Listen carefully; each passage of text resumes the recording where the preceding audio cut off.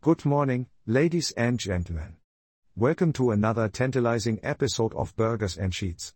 I'm your ever-curious host Andy Van Helsing. And I'm Casey, your skeptical sidekick, here to keep Andy's wild ideas in check. Oh Casey, always the voice of reason. But you know what's not reasonable? Our insatiable appetite for pizza and burgers. You said it, Andy.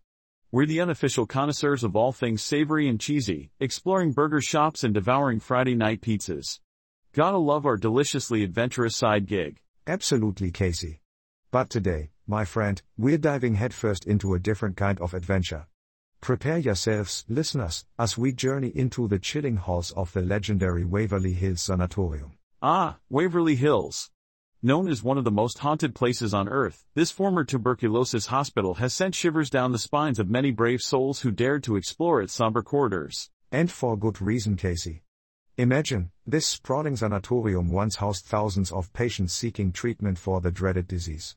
Countless lives intertwined within these walls, both in suffering and in miraculous tales of survival. Indeed, Andy. The history of Waverly Hills is as haunting as the rumors that surround it. Construction of this monumental structure began in the early 1900s, born out of a dire need to combat the rampant tuberculosis epidemic. A somber task, indeed, Casey. Throughout the years, as patients sought solace within these walls, stories of supernatural occurrences began to emerge. Tales of ghostly apparitions, mysterious footsteps, and eerie whispers echoing through the empty hallways. Legend has it that the fifth floor, in particular, holds an otherworldly presence. Disembodied voices, inexplicable cold spots, and even sightings of full-bodied apparitions have been reported by those who dared to explore. But let's not forget about the infamous death tunnel, Casey. This eerie underground corridor, once used to discreetly transport deceased patients out of sight, is said to be a hotbed of paranormal activity. You're right, Andy. The death tunnel, shrouded in darkness and mystery, has become a magnet for ghost hunters and paranormal enthusiasts. Its reputation continues to draw brave individuals seeking a glimpse into the unknown. Casey, my friend, would you ever spend a night in the haunted halls of Waverly Hills? Ha! Andy, you know my affinity for comfort and solid ground. While I appreciate the allure of the supernatural, I think I'll stick to our cozy podcast studio for now. Fair enough, Casey.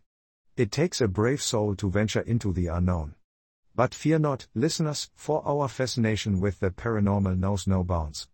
We'll continue to unearth spooky tales to share with you. That's right, Andy. And speaking of sharing, don't forget to spread the word about our podcast. Subscribe on Spotify, Apple Podcasts, or wherever you get your fix of audio delights. Thank you all for joining us on this mystifying exploration of Waverly Hills Sanatorium. We'll be back tomorrow morning with another captivating episode of Burgers and Sheets. Remember, keep your burgers juicy, your sheets cozy, and above all, embrace the adventure that awaits around every corner. Until next time.